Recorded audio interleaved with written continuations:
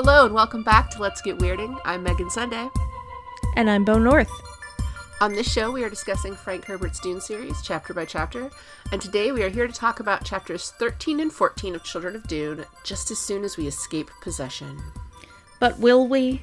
But ever. All of my ancestors. I am the sum. I don't want to talk to my ancestors. No. Not at all. Even people I miss, I would be sad. I don't want to talk to their spirits trapped inside me, and everyone else, I don't know you.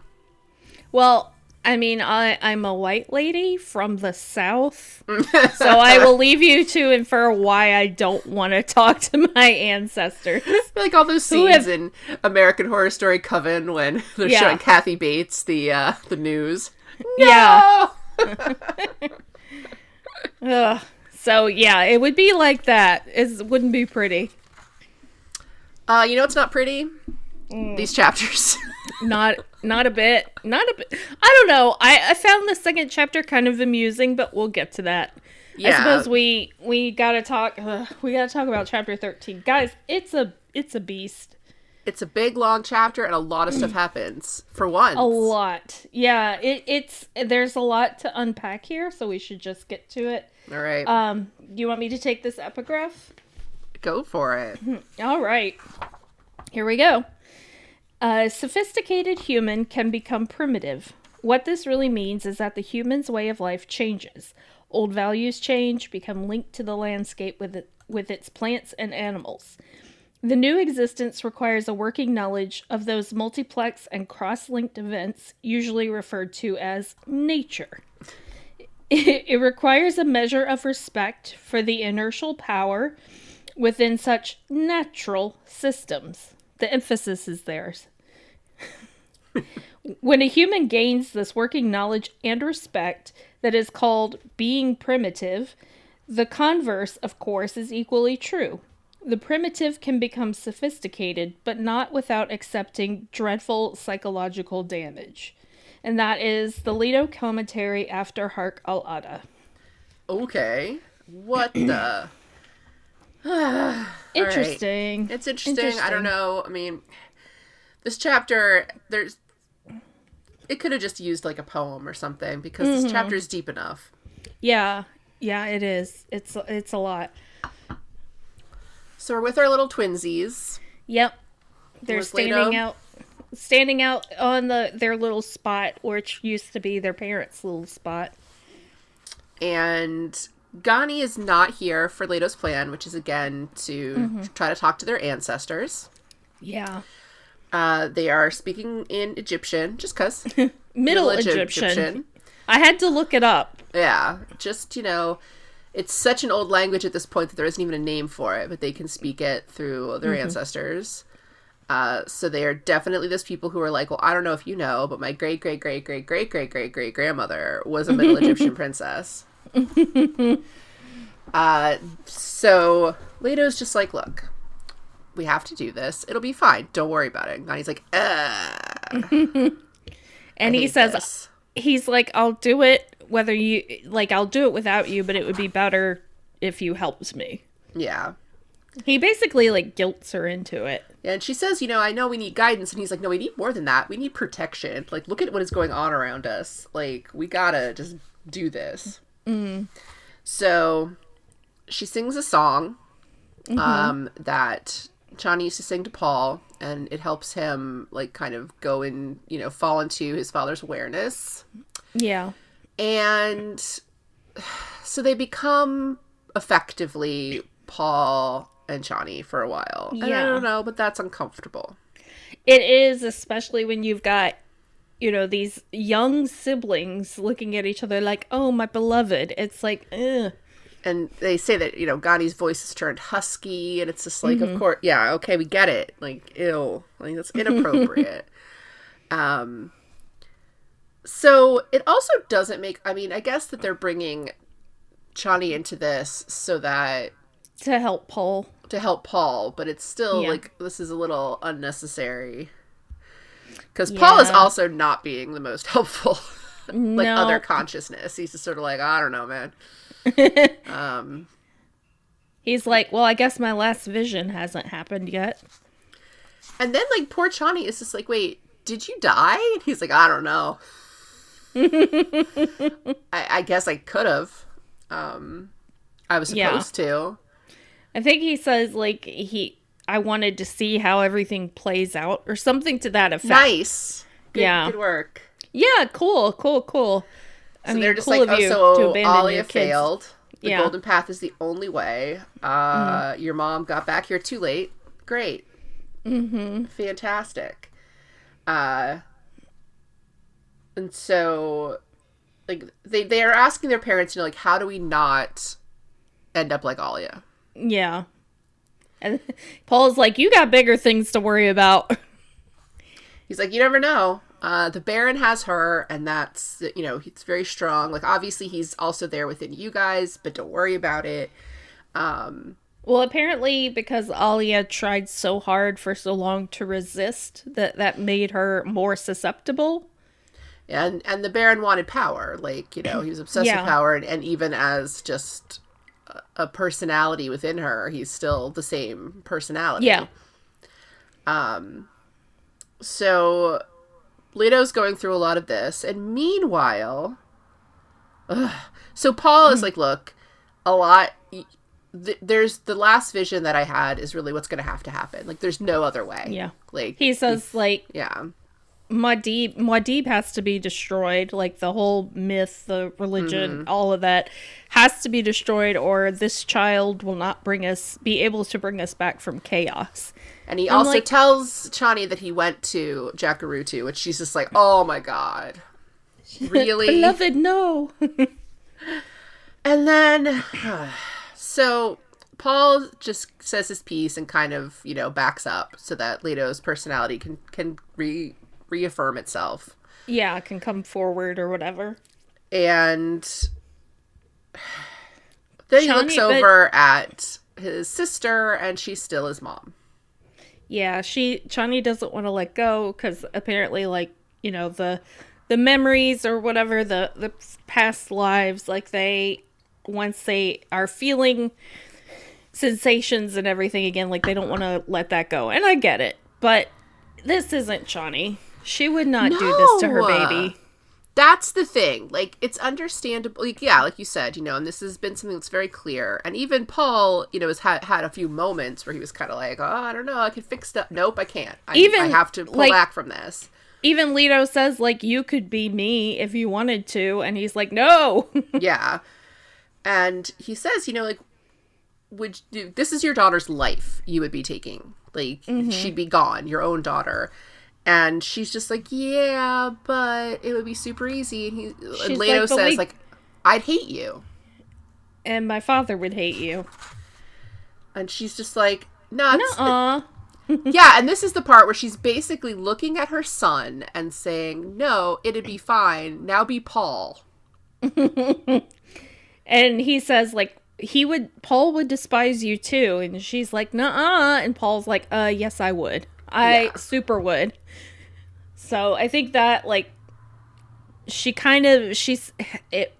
hanging on, man. She doesn't want to go. Yeah, and it takes so long. It's so hours. Uncomfortable. It takes hours of poor Ghani just, like, twitching in the sand while her mom tries to decide whether or not she wants to possess her daughter's body. Mm-hmm. And, I mean, Paul has full on been like, look, yeah, I'll just go back to the desert again. Like, I will full on leave. I will not be part of this. Like, nah. Mm-hmm. And it's very gross. And there's also, they have to note that females are more susceptible to this, which is why the Bene Gesserit are so afraid of it. Like, okay, great. Maybe because also it's all they've ever seen, but all right, let's just go with the fact that naturally it would be, you know, different. And he finally says, like, look, she'll be like Alia. Do you want her to be like Alia? And Chani's like, I guess not. Yeah, it takes hours, and poor Ghani, she's, like, completely drained when it's all over, and the sun is coming up. So that in and of itself would be enough to fill a chapter, I feel like. But no, we've got so much more. Oh my god. So they talk about the Golden Path and the logic of it, and they talk about Duncan and this and that. And he's like, look, we could talk, we know about Jessica. Like, our mother has within us talked to, about Jessica. So we know that, like, we can probably talk to her, but how much can we actually tell her? Because, again, there's still this fear that she's just there on behalf of the Bene Gesserit, or that if they say, like, oh, we've been talking to our ancestors, she's just going to go, ah! Yeah. Like, she wouldn't understand. And, fair. But, if Jessica is there, like, as a full force Bene Gesserit, like, for the sisterhood, like Leto says, it could be very bad for us. Yeah. Because he says, they're still trying to get their Kwisatz Haderach, and we have his blood, and what they'll probably try to do is make the two of us, quote-unquote, mate, like they were considering with Paul and Alia. Thankfully, Leto's like, the idea is repellent. Which, they're just like, I don't like that. Yeah. And Ghani at least is kind of like, I mean, people have done this before. I mean, they are speaking to Middle Egyptian ancestors who are probably like, hey. And they're both just like, yeah, no. Ooh, no thank you. So they're just like, all right, then I guess our only choice is the Golden Path. Yeah. And there's some discussion about, like, this plan that they've hatched. And Leto's, like, secretly happy that she's saying our plan. Yeah. she's on board. But in order for it to really work, there's something like one of them has to appear to be dead, and the other has to actually believe that the other one's dead. I don't know. It has to be, they know that it has to appear that one of them has died, and that the one left behind has to legitimately be mourning, or someone will figure it out. Yeah. And it'll negate the whole thing if they screw this up. And this is like their only shot for this plan, the Golden Path, to work. And Ghani tells him, you're not Osiris. Which, okay. I tell my brothers that every day. And he's just like, I'm not trying to be. And it's like, well, that's good. Because again, with the sibling marriage. But all right. Yeah. We're moving on from that, guys. Right.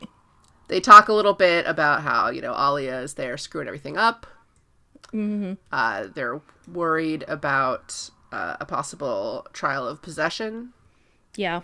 Not just for Alia, but for themselves. Yeah. And she's a little worried that there's more to what's going on that he hasn't told her. Yeah, which there is. Yeah, of course there is. And, she's kind of like, well, what is happening? Like, one, it's the Golden Path, and two, he wants his sister's permission to do whatever has to be done, and she doesn't know what that is. Yeah. It's like, how can she make an informed decision if you don't share all the deets with her? But knowing Ghani, she would not be okay with it. No. Right. But she does say that, a knife in Alia's ribs might take care of most of their problems. Then they have the world's most casual conversation about how she's cheating on her husband. Yep. Because they're like, well, no one's ever close enough to her to do it. They're like, yeah, what about Javid? Yeah, and one of them says, like, has Duncan grown horns? Which, just like, thank God we're still using cuckold as a thing in the year 10,000 whatever. I just always think of the scene in the miniseries when he catches them and he's just sort of angrily in the hallway with a knife, like, I don't like this. Yeah. My wife's having crazy against the wall sex with another dude. I'm upset. I'm leaving. Yeah. Like Duncan. He's kind of pathetic, honestly. I do like that in movies, whenever he's like, you catch anyone I cheating, it's always like against the wall sex.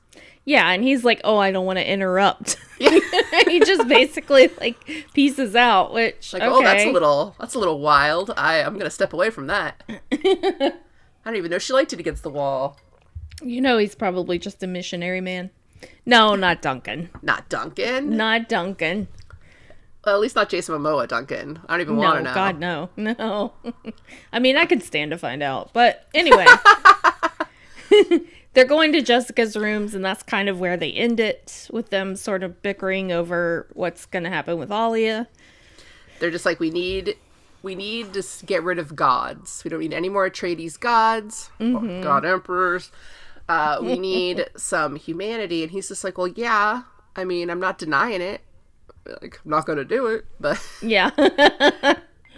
The best part is that he says, look, we won't get possessed, especially if we have to create the golden path. And Connie's like, I'm not having your kids.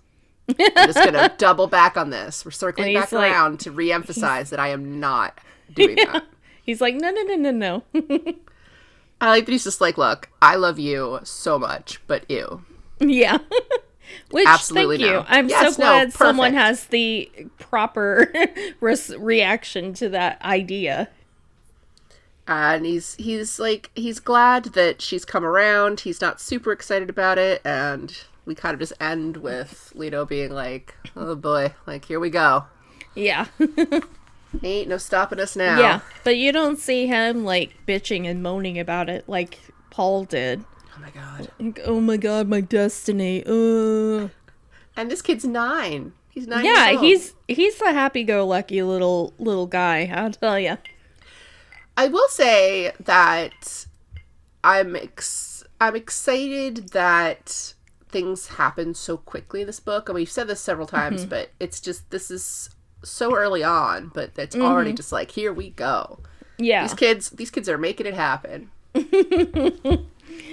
Yeah, I thought this happened a lot later, so that's why I was like, oh, okay. Even without their uncle, Duncan, Jason Momoa. Yes. So, hey kids, how you guys doing? It's me, your uncle, Duncan. Uncle Dunks. Hey guys, just hanging out. Hello. Can we call him Uncle Dunks for the rest of this book? Yes. Of course we can. Awesome. I do have to say really quickly, though, on the subject of Jason Momoa, that the least realistic part of the movie Aquaman to me is that the only people in that very early opening bar scene who, like, want to get selfies with him are, like, big, tough motorcycle dudes. I'm like, where is every woman in that town? Right. That's unrealistic. Like, I mean, it's funny. It's a funny scene that these, big, tough dudes are just like, oh my god, you're Aquaman, that's so cool. But also, like, where's every chick that's in that bar? Just like, oh, hey, Arthur. How's it going? I'm too cool to ask for a selfie.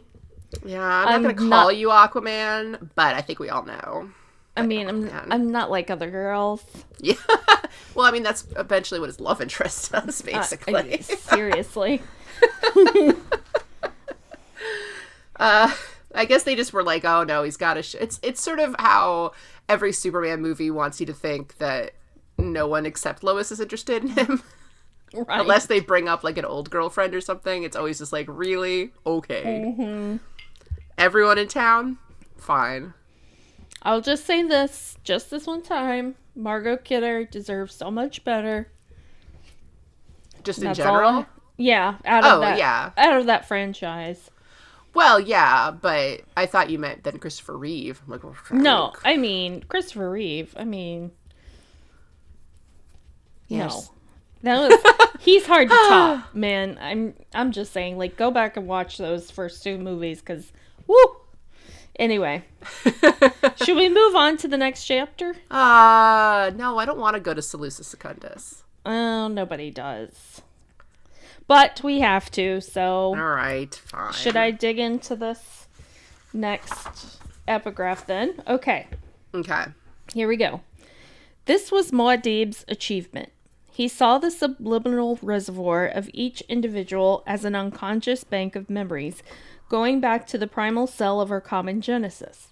Each of us, he said, can measure out his distance from that common origin. Seeing this and telling of it, he made the audacious leap of decision. Muad'Dib set himself the task of integrating genetic memory into ongoing evaluation. Yeah.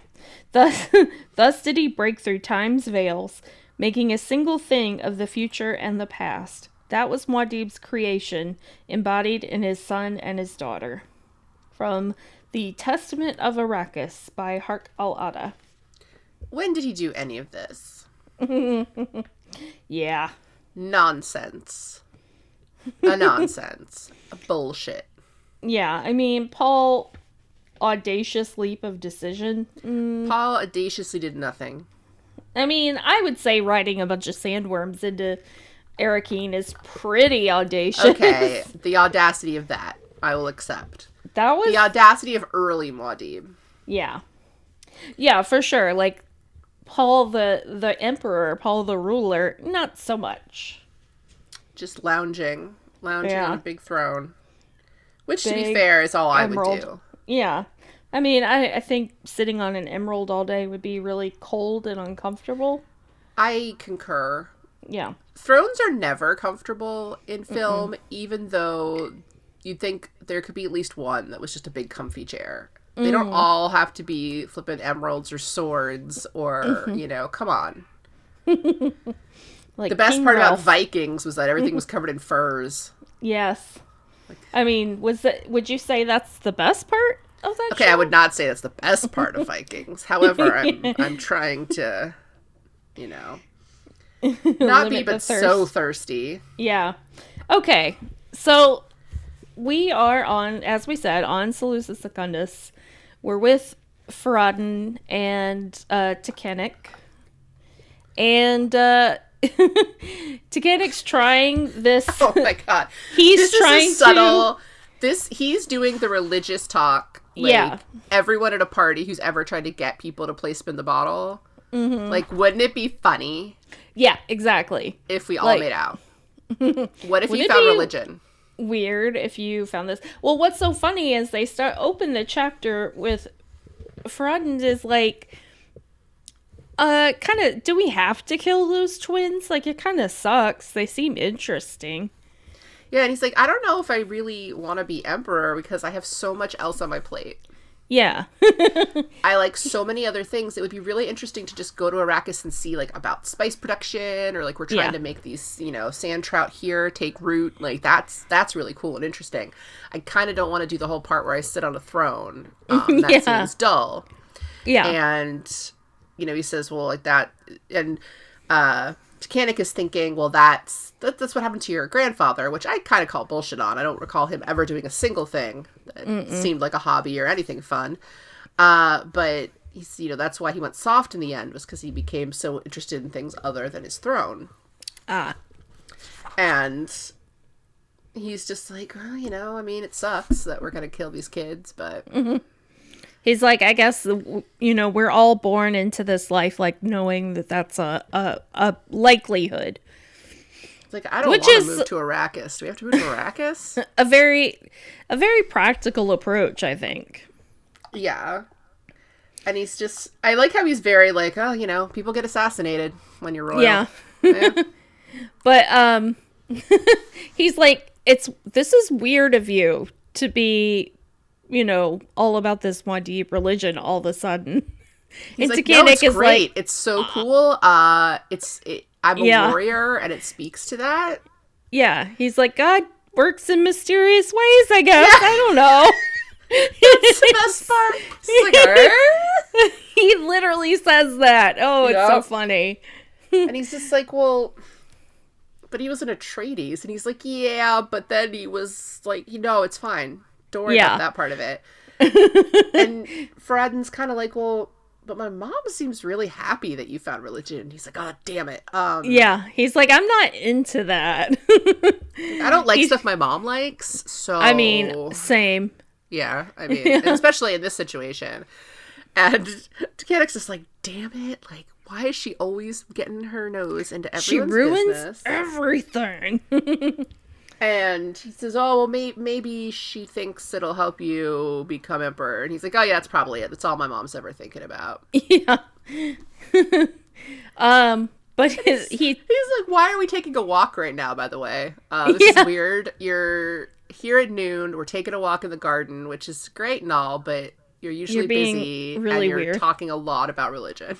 Like, I would be way put off by that. Oh my God. I'd just be like, if someone you knew is just like, so let's take a walk. Hey, how do you feel about religion?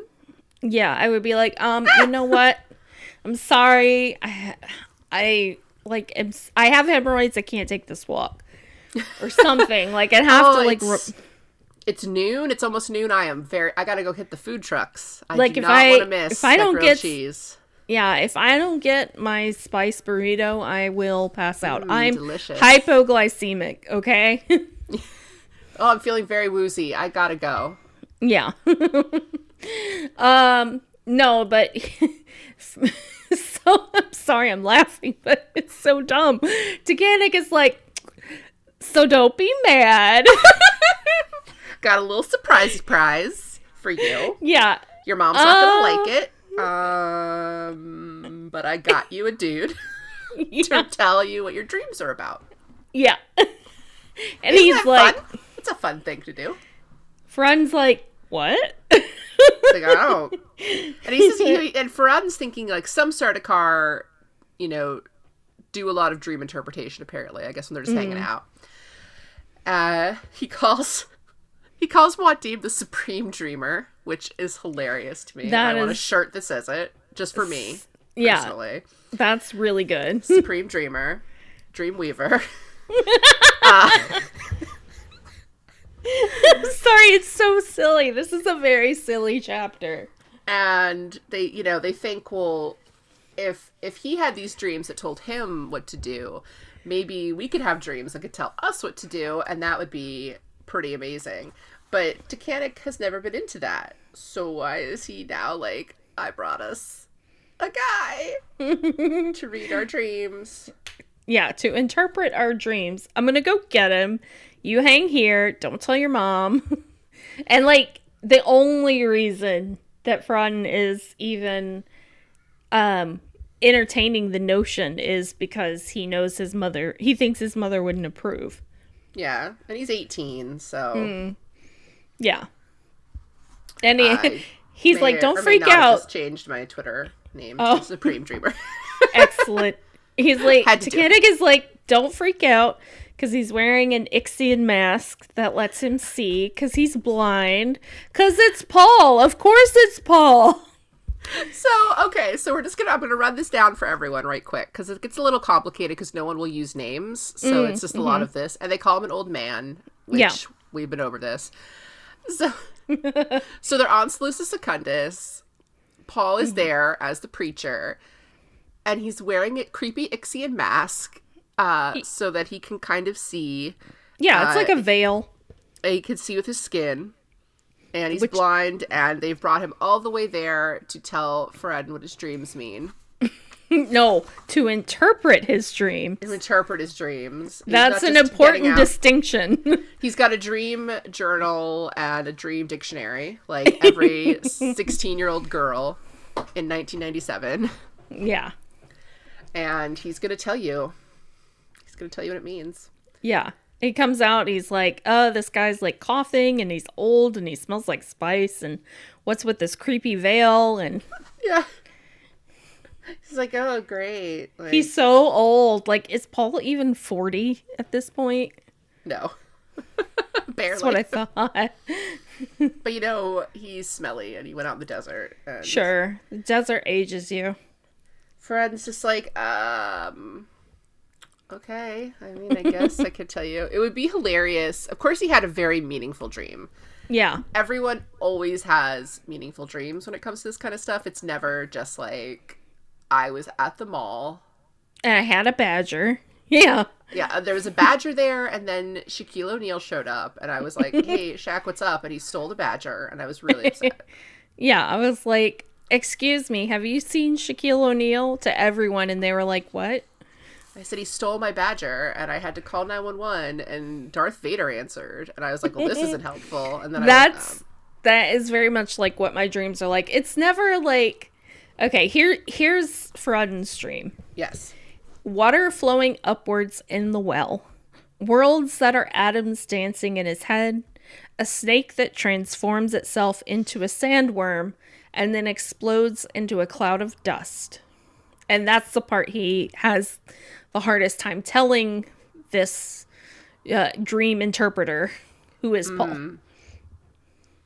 And to be fair, neither one of them know that he's Paul. True. Yeah. That's fair, but yeah, of course it's that kind of dream. He wasn't just like, I had a dream that I wasn't on Seleucus Secundus, and I had a hot girlfriend right. in a bikini, you know? And so, know, like, 18. He's just, like, sitting there and, like, not saying anything, and Frodden's like, did you hear me? Are you going to interpret my dream? And he says, I did. Yeah, I didn't tell you I'd tell you. I never said I'd tell you what it means. Paul. And then he's like, what the fuck? Justifiably. Like, if I told someone, like, my big important dream and they didn't tell me what it meant, I would be ticked off too. But he's like, trust me, you wouldn't understand. It's easier to tell you nothing than to tell you a little bit and have you misunderstand me. Mm-hmm. But at one point, Fred says, well, do you want to pay, you want us to pay you more? And he's like, I didn't get you paid to begin with. Yeah. But he's like, Frodden's like, oh, we'll just keep you then until you decide to interpret my dreams. And he's like, A, I already interpreted your dream. B, like, you can't keep me here. And Titanic is like, yeah, about that. We really can't. We have a very ironclad arrangement to send him back. But what is the cost of sending him back? What do they get in the bargain? It couldn't be. How could it be? Yeah. It's Duncan, Idaho. They get Duncan. Surprise, like, it's a Duncan, Idaho. But, like, how dare you, Paul? You haven't talked to him since you wandered off into the desert. Like, how dare you be like, oh, yeah, you can have the services of my former swordmaster. Like, no worries. Yeah, he's technically my brother-in-law now, but whatever. She's totally cheating on him. Yeah. It really doesn't matter. It's just, like, you can't... Poor Duncan at this point. He is just... He has become just something that people pass amongst themselves. Yeah. He's a person. Yeah, it's not okay. Yes, he's kind of a clone, but he's also a person. Yeah. So, before he leaves, like, Paul kind of takes Frodden's head in his hands, and he's like, you know, you might be okay, but listen, I got some advice for you. Like, he says governments rise and fall for any reason, but it's like the big events are often not as important as the small events. All the little things. Oh my god, he does that whole, like, a butterfly flaps its wings. Yeah, and it's just like, roll my eyes. But anyway. Frodden thinks it's really deep because he's 18. Yeah. Yeah, but Paul says, you know, you need training, you have weaknesses, and... you know, you haven't actually thought about the people that you would be ruling. And that's something, like, that's day one stuff. And he says, one of his examples of little things is the length of a garment. And Hennick's just like, why did he talk about a garment? Oh, shit. Like, why does he know about clothes? Is this some kind of subtle warning? And it's like... Yeah. Fred goes, how is this advice? I felt that way sometimes. Yeah. Someone's like, let me tell you some life lessons. Like, no. What? He's like, it sounds like a warning. Paul's like, yeah, it is. It's a warning. No, it really is. But he's like, we're cool? Okay, we're cool. So he leaves and Frodden... Peace out. Take care of Duncan, Idaho. He's a jewel. Yeah. Beyond price. He's a treasure, yeah. I love him. Love that guy. Tell him I love him. How very Lady Catherine de Bourgh of him. A treasure. A treasure. Yeah. That's a little Jane Austen humor for you guys. Point. I mean, so this is having a lot because basically he's saying it would be really great if you got some other advisors. Mm-hmm. Maybe some other advisors who could teach you things and tell you things. Just wink, wink. Yeah.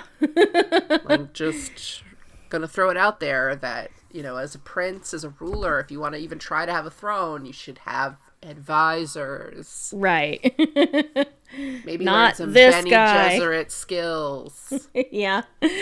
Oh. Don't worship me. Oh, I mean, Muad'Dib. Goodbye. Yeah. I think that, you know, the prince he's bemused by the whole encounter, and he's like, It's so whatever. My dreams are dumb. They don't mean anything. And that's the end of the chapter. I mean, if I had that dream, I would then wake up and be like, did that mean something? Or have I been reading Dune too much? Right. I have never had a dream about Dune. No, never. No, it's like my brain is just like, no, it's okay. We'll just keep that for the waking hours. I mean, I never have dreams about stuff that I had once when this is when I was playing the first Assassin's Creed game, like 8 hours a day. Did have a dream that I was climbing rooftops. Nice, so, nice. That was about it. Were you jumping on people? Yeah. Nice. Yeah. So that's those chapters. That was a lot. There's a lot going on because things are starting to come together. Mm-hmm. Like, plans are in motion. Everyone's got different, agendas. Yeah. I would make some sort of chess analogy, but I don't play chess, so I won't. Strategy. There you go. Maneuvers. Yeah. Do you have to say it like that? Yeah, like Eddie Izzard. Maneuver. Maneuver. I've invented a maneuver. You got a flag. It's like one of my favorite Eddie Izzard bits is the Heimlich maneuver one.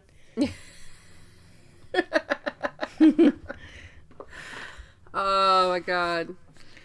It's so much, and it's so exciting though. Like I said, it's just like, stuff is happening in this book. I will say it's not dragging at all. So anyway, that was these chapters. What else do we have going on, Megan? Like a big contest, maybe? Oh, could it be? Could it be that we have been doing the show for 2 years almost? Yes! 2 years! In March will be 2 years. And so we are, through the month of February, holding a giveaway. So you can go to our Twitter. It's Let's Get Weirding, obviously, at WeirdingPod. And it's the pinned tweet. It will have the link there for you to enter the contest. And the prize is, we're going to have some of the swag from our wonderful TeePublic store with, we've got designs from Salty Said Sweetly. We've got designs from Philippe Sobrero, which is huge and great. And then the grand prize, we'll say, is a hardcover, like the Folio Society illustrated edition of Dune. It's beautiful. Mm-hmm. It's collector's item. It's, I would say one of a kind. It's not one of a kind. And just to reiterate, it's not the Folio Society collector's edition, because that is like $650. It's the $130. Yeah, we love all of you, but yeah, and I love Folio Society and what they do. I think they make beautiful art, and they celebrate literature in a way that I really appreciate. However, that's just not doable. Maybe if we get a bunch more people on our Patreon. But if the show itself got some sort of sugar daddy. Right. I mean, I think they call those sponsors. Okay. By the way, Fresca, if you're listening, Fresca, anyone that works for the Coca-Cola Corporation that could hook us up with a Fresca sponsorship. Or just Fresca. Just send us some Fresca. Or just send us Fresca, because we discovered that we both love Fresca this weekend. So I was like, oh, thank God, we could be friends. At last. If you didn't like Fresca, we were going to have a problem. We were. Yeah. We never speak unless it's on this show. It's true. We're definitely not messaging each other all day. Yeah. And sending each other TikToks all night. All day and all night. So many TikToks. They're so good. I know. Oh, anyway, should we wrap it up? I think we should. Yeah. So, as always, you can find us over at thespool.net, where we write about film and television. We're on Twitter and Instagram at WeirdingPod. You can send us a letter to weirdingpodcast@gmail.com. And that's all the places to reach us. So go sign up, do the contest. One of the ways you can enter is to show us your Leto 2 fan art. Please. Which is the one nobody has done that one yet, and I'm dying. Please, I want to see it. And before you ask, yes, we will accept cosplay. Oh yeah. Please do. Yeah, so show us your best Leto 2. Because that one is worth like 4 times what the other entries are worth. So if you really want to get in there, show us your fan art. We will be so happy. Yes. So that's going to do it for us this time. Until next week, be nice and take your spice. Take your spice. Bye. Bye.